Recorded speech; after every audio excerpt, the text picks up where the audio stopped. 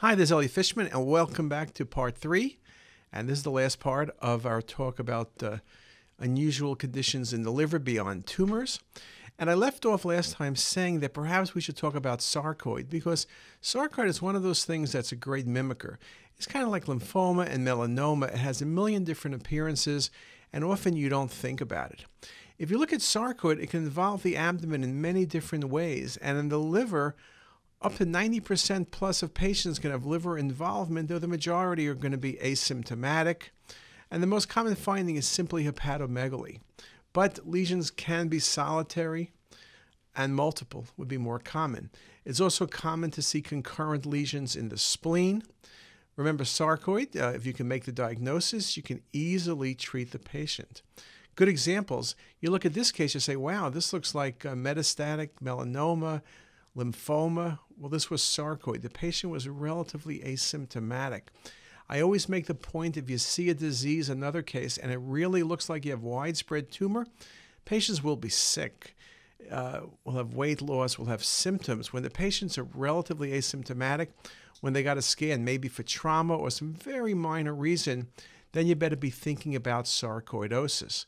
Sometimes they have the diagnosis if you get a good history, but in most cases, my experience has been that there is no known diagnosis of sarcoid. Sometimes you look up in the chest and you see the nodes, and you see the spleen, and you see the liver, and you see some paraortic nodes, and it's very easy to make the diagnosis of sarcoidosis. And here's just one more set of images from that patient. Patient also had an incidental pulmonary embolism. Now, I also want to comment on some of the things that we see that can be problematic in terms of simulating tumors. And they include some of the vascular pathologies from portal vein thrombosis to hepatic artery aneurysms to AP shunting and AVMs. So portal vein thrombosis is something we deal with on a daily basis. Thrombosis can be partial or can be complete. It can be chronic or it can be acute, and is due to a wide range of conditions. In our condition, in our place of Hopkins, where we do so many pancreatic cancer patients, that's probably the most common cause of involvement of the portal vein, whether it's occlusion or it's thrombus. But anything from acute pancreatitis to hepatoma are some of the possibilities, and there are many things in between, from cirrhosis to cholangitis to hypercoagulability states to patients with trauma. If I'm looking at portal vein thrombosis, I typically, if I have arterial phase imaging, you may not see the thrombus right away, but you'll see perfusion changes. On the portal phase, you'll see the thrombus. Depending how extensive the thrombus is, you may see collaterals, you may see perfusion changes. If the portal vein is occluded, you're going to see lots of collaterals, and if it's relatively long-standing, you'll see what we describe as cavernous transformation of the portal vein. Here's a nice example of a patient with cirrhosis with portal vein thrombosis, which is extending into the splenic vein. So one of the things we recognize is patients with portal vein thrombosis can have extension into the SMV or into the splenic vein, and it's very, very important that you look carefully not just at the portal vein, but look for the full extent of thrombus. And here's just a nice example of what probably was a chronic thrombus. You can see faint calcification in both portal vein and splenic vein, and a little bit down to the SMV. Coronal views are very helpful for tracking the vessel. I find coronals and MIP particularly helpful in determining the extent of the involvement. And you can see it here as I go through a bunch of images. Another case. There you can see thrombus in the portal vein, but it's not occlusive. There are multiple collaterals noted in the hilum of the liver. And here it is again on the coronal view, where you see the thrombus, you see the collaterals, and also you see a hepatic mass. Very nice example of the cavernous transformation. If you didn't give IV contrast, if you weren't careful, you can confuse cavernous transformation with multiple rounded structures and suggest the patient has extensive adenopathy. So indeed, it's one of the pitfalls.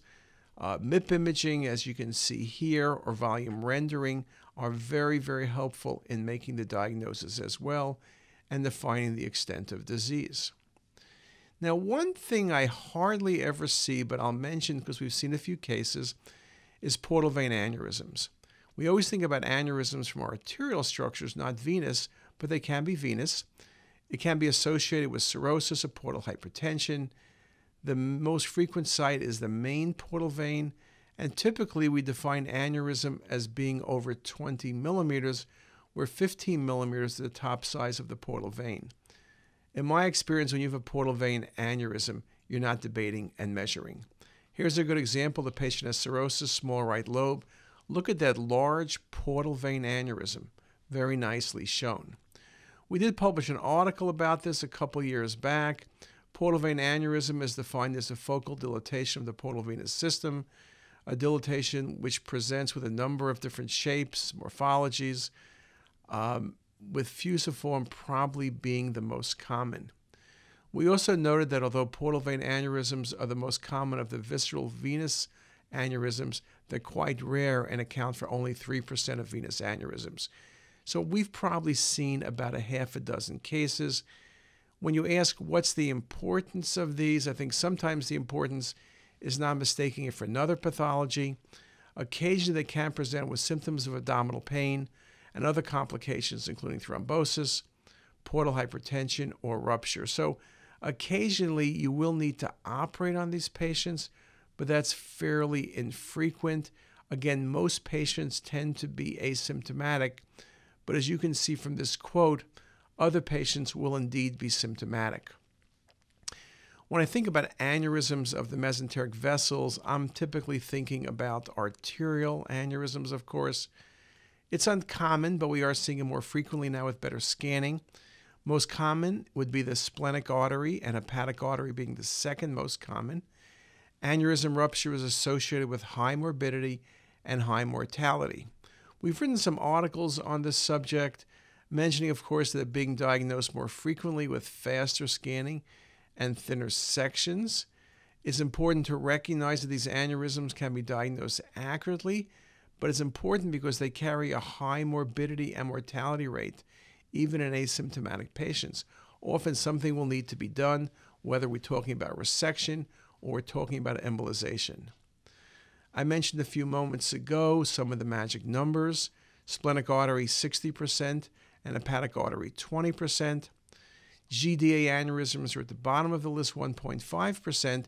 But if you told me a patient was post-Whipple's procedure and was bleeding, I would tell you it's a GDA aneurysm or pseudoaneurysm as the most likely thing. So again, certain conditions will change those numbers. Sometimes patients will have multiple aneurysms, and here's a good example of hepatic artery aneurysms that are multiple. We can see this at times with vasculitis. Ehlers-Danlos syndrome is one of the good causes of this, and in fact, this patient has Ehlers-Danlos syndrome with multiple hepatic artery aneurysms. We've seen this also with vasculitis, and very, very nice example. In this case, you also see a dilated SMA, which goes along with the Ehlers-Danlos syndrome. And here's just a couple more 3D images with volume rendering and with MIP showing you the findings. We can also see hepatic AVMs within the liver. And this is a very impressive case of multiple vascular structures in the liver. At first glance, you're trying to figure out what the heck is going on. Well, this patient has hereditary hemorrhagic telangiectasias, also known as Rendu-Osler-Weber disease. It's a rare disease, and typically we think about pulmonary AV malformations. We constantly are studying the lungs, but you can see them in other areas, including skin, GI tract, and brain. Osler-Weber-Rendu disease is also known to be autosomal dominant with a variable penetrance. And again, the definitive diagnosis requires three findings: recurrent spontaneous epistaxis, mucocutaneous telangiectasias, visceral AVMs, or evidence of autosomal dominant inheritance. I mentioned there are 4 areas of key involvement. Again, the one we think about is the lung. Most common, often multiple. Most patients are asymptomatic, but some become symptomatic, particularly with larger pulmonary AVMs or multiple. Patients can be cyanotic, polycythemia, hemoptysis can occur, and even spontaneous pneumothorax. We don't think about the abdomen quite as much in HHT disease, but you should. If you look carefully, liver involvement up to 30% of cases, though again, the majority of patients are asymptomatic, but others can present with high output failure, portal hypertension, or even biliary cystic disease. Again, the vessels often seem tangled. It looks like multiple areas of involvement. It's important to recognize that this is typically arterial phase. You see the abnormalities, venous phase, things are isodense. HHT, multi-organ vascular dysplasia, as we mentioned. And this article by Jess Kalla makes the point that virtually every body system can be affected. And this article by Lynn makes the point that multiplanar and volume rendering are particularly helpful. Couple examples. Here's the lungs in a patient with multiple PAVMs in HHT disease. And here's that same patient looking at the liver. And here it is, a few more views. Very impressive. As I mentioned, the MIPS may help show it better, these little tiny vascular malformations in the liver, and it's very extensive. Go 30 seconds later in venous phase, and you're not going to see any of these lesions. But look how extensive they are. And here's that same patient 30 seconds later, where you would read the liver as normal. And I've never seen it quite as impressive as in patients with HHT disease. And here's one more example showing you the MIP arterial with the venous phase. Just incredibly impressive how those tortuous vessels, those small vascular abnormalities, all quickly become isodense. Now, several other things we can see in the liver. We can see AV shunts. This can be due to trauma, it can be due to biopsy. Sometimes it's just we see them. Again, you don't want to confuse this with a tumor. You don't want to confuse this with some hepatoma or other vascular tumor with feeding and draining vessels. Very nice example of a vascular malformation. Another thing we can see, you see this enhancing lesion in the liver and you say, what is it? You can give all sorts of possibilities, but the location is critical. When you look at the 3D reconstructions, you can see the collateral vessels in the patient's abdominal wall. You can see that one of those collaterals, which comes down and comes off a branch of the internal mammary, is feeding the lesion. And that's the classic hot spot in the liver. When you have SVC occlusion, patients get collaterals going through the internal mammaries, for example. This drains to the diaphragm and then gives you that hot spot in the liver. Again, the key is not to confuse it with a tumor. If you scan the chest and abdomen, it would be easy because you see the SVC issues, but perhaps you're only scanning the abdomen and you're perplexed by seeing this lesion. It always looks the same. Another beautiful example of that hot spot, right by the falciform ligament, beautiful drainage, very, very nicely shown. And here's one more example where you see the collaterals in the subcutaneous tissues, the marked vascularity at that hot spot. And once in a while, you even can see a hot spot in the posterior right lobe of the liver, though that's fairly uncommon. And here's just a blush through a vascular lesion, nicely shown in the dome of the liver.